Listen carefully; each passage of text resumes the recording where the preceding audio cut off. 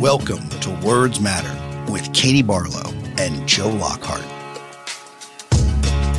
Welcome to Words Matter. I'm Katie Barlow. Our goal is to promote objective reality. As a wise man once said, everyone is entitled to their own opinion, not their own facts. Words have power, and words have consequences.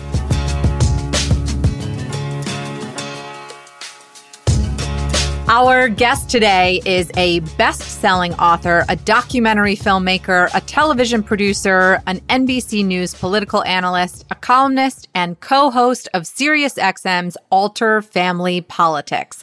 Jonathan Alter's books on Presidents Franklin Roosevelt and Barack Obama, The Defining Moment, FDR's 100 Days and the Triumph of Hope, and The Promise, President Obama, Year One, detailed two chief executives who took office during times of extraordinary crisis. His most recent book is his very best, Jimmy Carter, A Life. Jonathan Alter, welcome to Words Matter. Thanks, Katie. How are you? I'm good. I'm excited to talk to you. I am a native Georgian, so I want to dig into the Jimmy Carter book. But given where we are in this moment in the history of presidential politics, I want to start with your books on FDR and President Obama first, and their transitions into the White House at critical moments in history. There's a belief in Washington and among those who watch the presidency, the so-called lame duck period that we're in, the time between the presidential election and the inauguration, was shortened from the 17 weeks between the November election and March 4th to 11 weeks between Election Day and January 20th because of the disastrous transition between Herbert Hoover and FDR. Is that true? No. No, it was actually in the period just before that, in the early 1930s, but before 1932-33, that they changed that. And it wasn't even that they anticipated that there was going to be a problem after the 1932 election. They were just making a series of other changes in the law, and changing the date of the inauguration to January 20th was one of them. So it was just a coincidence that the 1933 inauguration of Roosevelt was the last one on March 4th. And then starting in 1937, it moved to January 20th. And here we are. So in 1928, the Democratic nominee at the time, Al Smith, became the first presidential candidate to give his concession speech in the form of a radio address.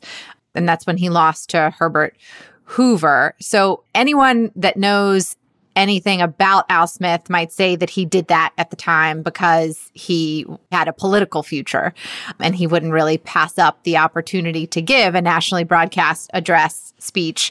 But he began that tradition. 4 years later, Hoover didn't give a speech, but instead he sent a telegram. And I'm going to quote what he said in that telegram. I congratulate you on the opportunity that has come to you to be of service to the country, and I wish for you a most successful administration. In the common purpose of all of us, I shall dedicate myself to every possible helpful effort. And then a few days later, Hoover sent a more detailed message with a specific policy, issues, and suggested a transition meeting, to which FDR replied, I appreciate your cordial telegram on the subjects to which you refer, as in all matters relating to the welfare of the country, I am glad to cooperate in every appropriate way, subject, of course, to the requirements of my present duties as governor of this state. But the two men didn't like each other. And the transition of power between them was, by all accounts, a disaster for the country. What did Hoover want to accomplish before FDR's inauguration, and what were Roosevelt's goals? This is central to my first book, The Defining Moment. And I think the first thing to understand is that during World War I, when FDR was Assistant Secretary of the Navy under Woodrow Wilson, and Herbert Hoover was one of the most popular men in the United States because of his heroic feats of relief that he organized for Belgium and other war-torn nations in Europe, Hoover and Roosevelt were good friends. And Roosevelt actually thought that Hoover would be a good nominee for president for the Democrats in 1920. Both parties wanted Hoover. He was that big of a deal. And he ended up becoming the Republican candidate for president in 1928, and he won. Roosevelt, by this time, is a very successful governor of New York, and they start circling each other warily and start lobbing some insults toward each other. Roosevelt didn't think Hoover was doing enough to fight the Depression. And then they had this pretty hard-fought election campaign. And after the election, Hoover tried to rope Roosevelt into renouncing what Hoover considered to be the radical ideas that came to be associated with the New Deal and endorsing Hoover's kind of old-fashioned, old-time, laissez-faire, budget balancing medicine for the economy, which Roosevelt didn't think was going to work. Meanwhile, the economy was doing something that would be very familiar to us today. It was cratering under the weight of the Depression. And as November and then December, January, and February wore on, the economy got worse and worse and worse. And then they had a very chilly meeting where Roosevelt felt Hoover was being rude to him. And Jimmy Roosevelt, Roosevelt's son, wrote later that he wanted to punch President Hoover in the nose for the way he was treating his father. Eleanor Roosevelt was sitting in another room of the White House, and she heard the outgoing and incoming president yelling at each other. And then the night before the inauguration, the banks in many states are cratering, and the governors at midnight on March 3rd, 1933, they're closing the banks in their states. So by the time Roosevelt takes the oath, most of the banks are already closed. And then on his first day, he closes the rest for about 10 days and rescues the banking system. But the irony, Katie, is that for all of the recriminations and the poor relations, the Roosevelt people and the Hoover people actually worked very closely together to rescue the banks. So on the way down Pennsylvania Avenue to the Capitol, they gave each other the silent treatment, and Hoover especially was very cold, and Roosevelt tried to break the ice, and they passed the new Commerce Department, of all things. Hoover had commissioned this building, and there were these steel beams, and Roosevelt said, "Nice steel." And those are the only two words that they exchanged, and they were actually the last two words that they ever exchanged, because after the inauguration, they never spoke again. So with Hoover and that time period up until, as you talk about, the night before inauguration and the banks on kind of the cusp, what do you think did the most damage then? Was it the length of time, or was it the competing interests of the two presidents involved? Well, I think the length of time didn't help. It was just too long of a period to let this lame duck president try to continue policies that the country had rejected. Hoover was very intent on being an activist, hands-on president until like the very last hours he was in office. And that complicated things for Roosevelt. While we're talking about this time period and these books that you have written, one piece that I was particularly fascinated by as a lawyer was your account of the famous meeting between FDR and a 92-year-old Supreme Court Justice Oliver Wendell Holmes a few days after FDR took office. So if you could, for me, just talk a little bit about that moment and Justice Holmes' famous quote and how it wasn't really clear which Roosevelt, the legendary jurist, was referring to.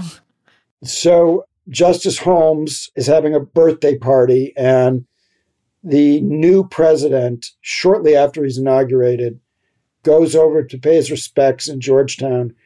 While he's there, he says to Roosevelt, "My advice to you is to form your battalion and fight." which is not the most famous part of this story, but is important, I think, to include and to mention that you can't go in there and just kind of compromise on something. You have to actually dig in and fight. So what Holmes was saying to Roosevelt was, fight, fight, fight. Then Roosevelt leaves the birthday party, and Holmes says to the other people in attendance, second-class intellect, first-class temperament. And most people have been assuming that he was talking about Franklin Roosevelt, who had just left, but by some accounts of the people there, he was actually talking about Theodore Roosevelt. I tend to think he was talking about Franklin because Theodore, they both had first-class temperaments, and Theodore, who's the only president other than Jimmy Carter to have written a lot of books, Theodore Roosevelt was an intellectual. So I think he was saying it about Franklin, and it really fits Franklin because Franklin was not a rocket scientist. It's a little bit like Joe Biden, second-class intellect, first-class temperament. And I think that we're going to find that however it goes for him, whether he's successful or not, that temperament that he brings to the job will be an asset for him. Right. You actually went exactly where I wanted to go, talking about the 2020 campaign in general. And over the last few weeks in particular, Biden has been compared to FDR in that whatever his shortcomings are, one of his central qualities as a leader is empathy. So could you talk a little bit about that shared leadership characteristic between Franklin Roosevelt and Joe Biden? So there's a famous story about Roosevelt that Amy Klobuchar liked to use in her stump speech, but I think it really applies more to Joe Biden. After Roosevelt died and his funeral procession was moving through the streets of Washington, a man watching it pass collapsed in tears, and the man standing next to him said, "Did you know the president?" And the first man said, "No, but he knew me." And I think that this is a quality of empathy that a record number of voters responded to, especially in the context of COVID, but it could be Joe Biden meeting the boy who stuttered or all sorts of other people on rope lines. I wrote an article for the New York Times Magazine about Joe Biden a few years ago and traveled with him for quite a while. And he was talking in the rope lines to anybody who had cancer in their family. And one person came up to him and had a baby they had named Bo. So you can imagine the hugs that family got. But you didn't have to have done that to get the full empathetic treatment from Joe Biden. And he's famous for, if somebody says, my grandpa's a big fan, he says, "Call grandpa," and then they call him right there. I've talked to many people that Biden has done this with. So there is that empathy that I think comes out of his suffering. And I think Roosevelt's empathy also came out of his suffering and the compassion that he developed for his fellow polios, as they called them, at Warm Springs, Georgia, the other folks who had contracted polio. And Roosevelt really bonded with them, and he did what he could to lift them up and to help them walk again. And then when he got to the presidency, he wanted to help America walk again. And I think for Joe Biden, he wanted his wife and daughter to not die, and he wanted his son Bo to not die, and now he wants other Americans to not die. And, in both debates, he talked about the empty chair in the kitchen for the person who died of COVID. And he was thinking about the families. And Donald Trump has not once shown any regard for the people who have suffered from this disease. It's just one of the amazing things about the election is that states where COVID is raging, Trump did as well as he did. Because other than saying one death is too many, which is like thoughts and prayers, like a platitude, beyond that, he just has shown no concern. So I think as we move into a really pretty grim period, in the next 3 or 4 months, I think that these qualities will serve Biden well. But that doesn't mean he's going to get his legislative program through, because he doesn't have a big Democratic majority the way Franklin Roosevelt did. So fast forward then 75 years later, and Barack Obama was elected in the midst of an economic crisis not seen since FDR, as you described it, even more so. The transition between President George W. Bush and Barack Obama was very different than the one between Hoover and FDR. How and why did both presidents vow to learn from the mistakes of their predecessors? George W. Bush, kind of took a leaf from his father and his grandfather. He was a believer in good sportsmanship. There'd been a rough campaign. But remember, McCain was the candidate. It wasn't Bush. It wasn't like Bush lost to Kerry. We don't know what that transition would have been like in 2004 if John Kerry had been elected. But I do think the Bush family had a belief in doing the right thing. But you have to remember that every transition after the Roosevelt-Hoover transition was very smooth until Trump. I mean, this is a huge departure. This is an enormously destructive act to our democracy, and we can't sugarcoat it. Now, he still has time to do the right thing. So maybe this will just be a blip of a couple of weeks. And we have had that in the election of 1916, which was extraordinarily close between Woodrow Wilson and Charles Evans Hughes. The votes from California took such a long time to be counted. Wilson ended up winning California, but it was very late. And it was about 2 weeks after the election before Charles Evans Hughes conceded to Wilson. So now let's talk about your most recent book, and let's talk about Jimmy Carter. Before we get into the substance of the fantastic and in-depth book that you've put together, it's been almost 40 years since Jimmy Carter left Washington, and yet yours is really the first comprehensive biography. Why did you choose Carter, and why did you decide to undertake the daunting task of producing the first definitive biography of our 39th president? Well, I think because there was this big hole in the line of scrimmage, it was one of the reasons I decided to do it. Is I had seen Jimmy Carter. He came to this book group I'm in, and we were reading a book about Camp David that Lawrence Wright wrote. And there had been books I'd read on Carter's miraculous 1976 campaign, Carter's post-presidency. Douglas Brinkley wrote a book about that. And a lot of people had bitten off little parts of his life. Jimmy Carter himself has written a lot of books, and he wrote a terrific book about his boyhood. But then when I saw him, I realized, there's got to be more to this guy than inept president, great ex-president, because the performance at Camp David was such a virtuoso performance, and it established the most durable and important major peace treaty since World War II. And I thought, wow, if he pulled that off, there's got to be something else here, more here. I knew that my editor at Simon & Schuster, the late Alice Mayhew, who died early this year, Bob Woodward's editor, a lot of other, Doris Kearns Goodwin, a lot of other nonfiction authors, when I learned from her that she was really interested in my doing this, and that she would, as Jimmy Carter's editor, she would smooth the way so I would get extraordinary access.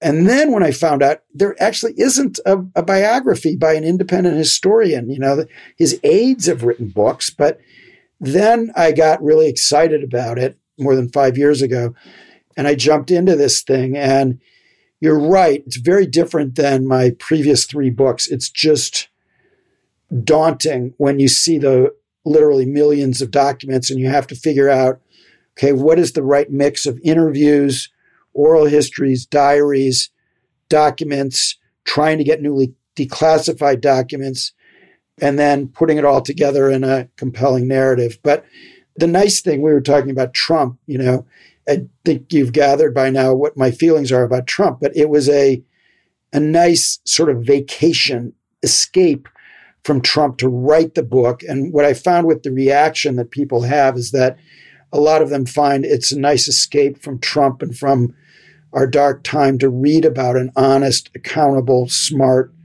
president for all of his political failures. Let's keep up with the theme of presidential transitions and talk about Carter. Carter began planning his 6 months before the election. As you know, the earliest such effort on record. Talk a little bit about that and why the incoming president decided not to have a White House chief of staff. So I think the first one was a good decision. The second one, not so good.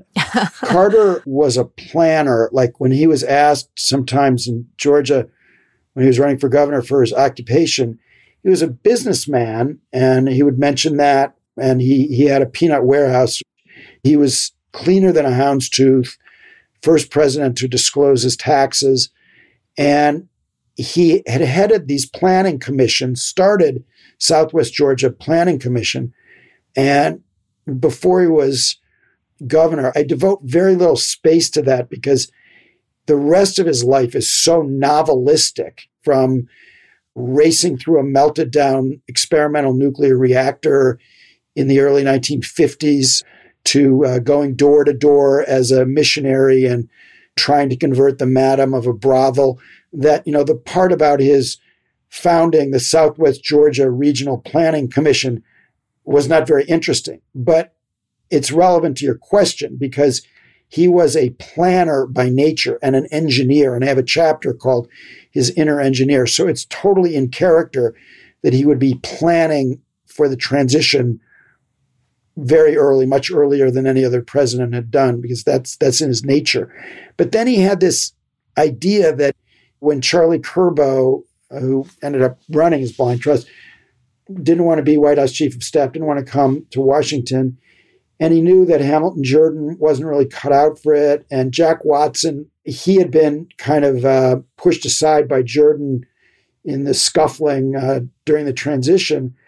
So there wasn't anybody to be chief of staff, and Carter decided, I'll do this kind of spokes on a wheel structure for the White House staff where I'm at the center and several aides are like spokes on a wheel. So during the transition, when Jordan and a couple of other White House aides were meeting with Dick Cheney, who was the very young, outgoing White House chief of staff under Gerald Ford, and they had a very harmonious transition, Cheney went into his closet and he pulled out a bent bicycle wheel with spokes and gave it to the Carter folks as a gift and said, it didn't work for us and it's not going to work for you. And Cheney was right. Jimmy Carter was the president of several firsts, or at least firsts in a while. When he was elected in 1976, he was the first president elected from the Deep South since Zachary Taylor in 1848. He was the first governor elected president since FDR in 1932. And he was the first president without any Washington experience since Woodrow Wilson in 1912. He was also the first evangelical Christian elected president. Talk about those firsts and how they proved to be challenges for his incoming administration. Well, there was a lot of Southern pride involved in his election. He carried states like Mississippi that it's just really hard to imagine a Democrat carrying now, in which 4 years later he didn't carry. But that was not really a base, because he was so out of step with the emerging conservatism in the South that he didn't really have a base, despite being the first Southerner. But there was this huge shift. It was no longer cool in the Democratic Party to run even the kind of dog whistle campaign that Carter himself ran in 1976. So that's the Southern part of it. In terms of his being the first president without Washington experience, it hampered him, but I think maybe not as much as some people might suggest. Because again, the premise of the criticism is that if he'd been in the Senate for many years, that he would have gotten more legislation through. And it turned out when I looked at it, yes, he failed to manage his relationship with Ted Kennedy. And maybe if he had served with him for many years in the Senate and had that Washington experience, that we would have had health care. And that would have been a big deal. They were like oil and water, Kennedy and Carter. Kennedy ran against him in 1980. So maybe if he'd had Washington experience, he would have done better with that. He might not have been such an outsider if he been so disdainful of the Washington establishment if he'd had Washington experience. But Carter was an outsider by nature. And this goes back to when he was an outsider in Plains, population 400, and he's from a town that has 25 people. And he describes when he goes to school as a 6-year-old and feels like an outsider. He's kind of teased by the kids in town. So for his whole life, he was always an outsider. And I think even if he had been in Washington for, 10 years before that, he still would have had the instincts of an outsider. So we've covered first Southerner, first one without Washington experience, first governor since Roosevelt. I think that was very helpful to him because he understood more about the mechanics of government, and it made him interested in things like reforming the civil service, which he did for the first time in 100 years. And right. He did quite a number of other things that related to the gearing of government that he was very interested in ways that Washington presidents who don't know about the effect of policy on the states generally are not. So I think his experience as a governor was a plus. What he did do, though, was he brought to bear his experience as a governor into the executive branch in Washington. But something that he did do that kind of molded and changed the executive branch, and it happened during the transition, was he made the decision to elevate the vice presidency. What did he do differently from his predecessors, and why did he elevate Walter Mondale? So this goes on the list of unheralded Carter achievements. He revolutionized the office of vice president. He and Rosalind revolutionized the role of first lady. And then when he left office, he revolutionized the post-presidency. Pretty big accomplishments when you think about it. So Carter did not have the crippling insecurities that Johnson, Nixon, Trump, and other presidents have had. So he was able psychologically to empower his vice president. And Mondale wouldn't have taken the job if Carter hadn't promised him that, because he had seen what Johnson had done to Humphrey, and Mondale was Humphrey's protege, and Johnson humiliated Hubert Humphrey, so he didn't want that to happen. Carter promised him it would be different, and then Carter kept his promise to him, and I interviewed Walter Mondale at length, and he and Carter remained quite close. Before Mondale, the vice president didn't even have an office in the West Wing. And as Mondale said, I might as well have been in Baltimore if I'm out in the old executive office building, they now call the Eisenhower building. So a lot changed for Mondale. He was also put in the chain of command. Before Carter put him in the chain of command, the military had no respect for the vice president because they didn't need to deal with him. And as Mondale told me, that changed in an instant when Carter did that. And I think Carter did it because he respected Mondale. He understood that Mondale had relationships on the Hill, for instance, that he did not have, relationships among liberal Democrats that he did not have and could be of great use to him. And he was. I know we're giving the Carter presidency short shrift, but we'll put a link to the book in our show notes so everyone can read more about the Carter presidency, because there's much, much more than we can cover even in this hour. But sticking with our theme, let's fast forward to election night 1980. Ronald Reagan won 489 electoral votes, 44 states, and picked up 12 seats in the U.S. Senate. That night, Jimmy Carter did something unusual. He conceded at around 9:30 p.m. Eastern Time when the polls were still open on the West Coast. Why did he do that, and how unusual was it? It was unusual, and it was not a good thing. It was harmful to California, Washington, and Oregon Democrats. And Tom Foley, who later became Speaker of the House, said it was typical Carter. By that, he meant Carter didn't really care very much about Democratic members of Congress. His idea of hell was to have to entertain them. So he sold the yacht, the Sequoia, so he wouldn't have to spend time with him, which was a dumb thing to do. And he just kind of continued that on election night. He wanted to get it over with. He had known since about 1 a.m. West Coast time that morning that he had lost because he was at his last rally in Seattle, and his advisors, including his pollster, Pat Goodell, called him and told him, "You're going to lose tomorrow." And so all of election day, he knew exactly what was going to happen to him and had meetings, talked to Rosalind about it. And then he just wanted to get it over with.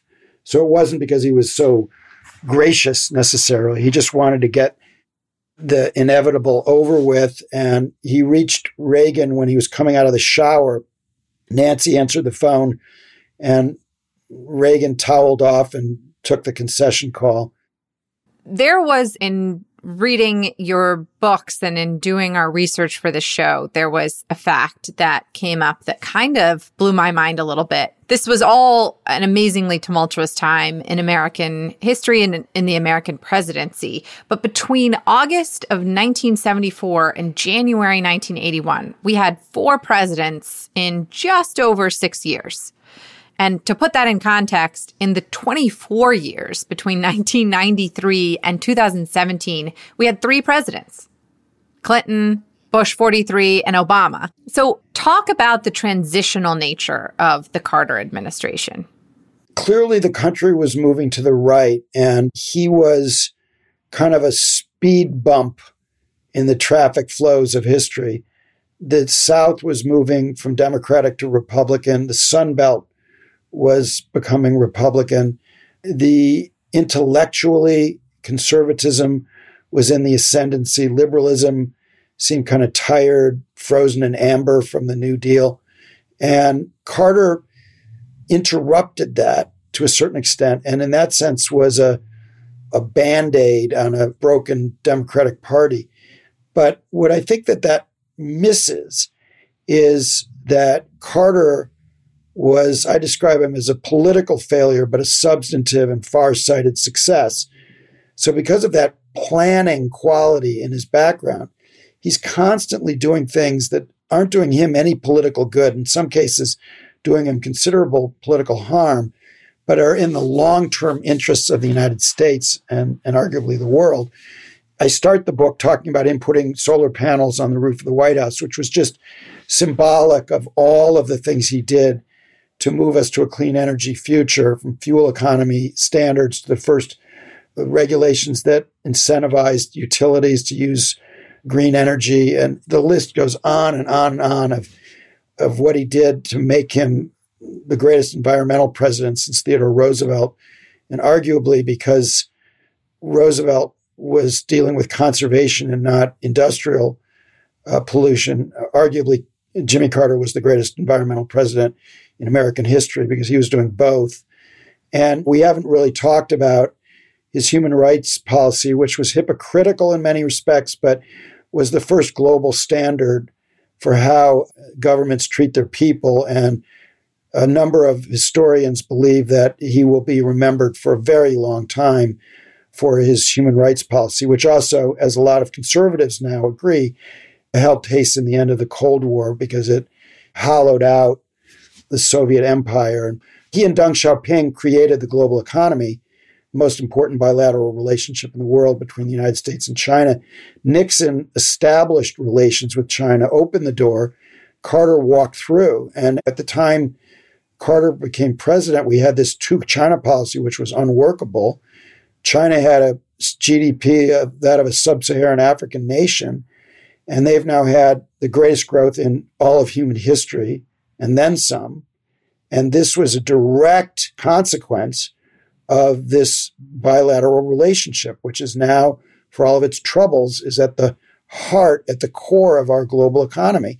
The number of things that he got accomplished, and we haven't even talked about just almost the novelistic quality of his life. What amazed me as I did the research is that this is an American epic. This guy's story. There's just so much here that I learned about this man, and not only his underrated presidency and slightly overrated post-presidency, but about an enormously complex individual. I agree with Stephen Colbert that Donald Trump is fundamentally boring because there's nothing new to find out about him. We know everything there is to know about him. We know who he is. And after 5 years and reviewing thousands of documents and interviewing Jimmy Carter 12 times and building a house with him, a Habitat for Humanity house in Memphis, and interviewing more than 260 people who know him, including everybody in his family, many of whom had never been interviewed before, I still don't have a definitive take on him. He is still an enigma. And that complexity, that layered quality to him fascinated me, and I hope that I can convey some of that to readers. I think it makes sense to end with a quote that I wanted to ask you about then, and it actually flows directly from the point that you were just making. And it goes back to the final days of his administration, shortly before Reagan took office. President Carter had a small dinner that included Vice President Walter Mondale, during which Mondale gave a toast. And he said, "We told the truth. We obeyed the law. We kept the peace." In the 40 years since, those seem like unique achievements in a presidential history. Was Jimmy Carter the first and perhaps the last president who could credibly make those claims? Well, I don't know if he's the last. I hope Joe Biden is able to achieve all three of those. I think that's the least that we should expect from an American president. And the fact that it's so hard to find it's unfortunate. Carter, just a few years ago, figured out that there's only been 12 years in the history of the United States where we didn't have some combat role somewhere in the world. And 4 of them were his. The only other president who went through his entire time in office, the other 8 years were Thomas Jefferson. And so you don't really think of Jimmy Carter in the same breath as Thomas Jefferson. Even people like Stuart Eisenstadt, his close aide, say nobody's suggesting Jimmy Carter for Mount Rushmore. But it is interesting that he's the first president since Jefferson who kept the peace the whole time, and also the first Renaissance man since Jefferson, who is so able at so many different skills. I mean, I get tired just thinking about all of the different skills that he has that are most of them outside politics. And so people have this misimpression of him. I think they think of him as a kind of a weak, genial, and very Zen-like guy. When I asked his son, Jeff, how would you describe your father? He said, intense. And that corresponds to pretty much what I've heard all around. Very tough, very intense, very much like a hard-charging captain of a nuclear submarine. And then there's also just the extraordinary story of his eccentric and colorful family. He had one sister who was an evangelist. Another sister rode with the Hells Angels. His mother went into the Peace Corps when she was 68 years old. His father was a white supremacist. It's a complex and, to my mind anyway, compelling story. It is a compelling story, and we're grateful that you put pen to paper on it. And for our listeners, the name of the book, again, is His Very Best, Jimmy Carter, A Life. And it's by Jonathan Alter. And when he's not on MSNBC doing political commentary or producing television and documentaries, you can catch Jonathan on SiriusXM as co-host of the Alter Family Politics. Thank you so much for joining us and for writing this important book. Thank you for a fantastic interview. We really appreciate it. thank you for listening to Words Matter. Please rate and review Words Matter at Apple Podcasts or wherever you get your shows.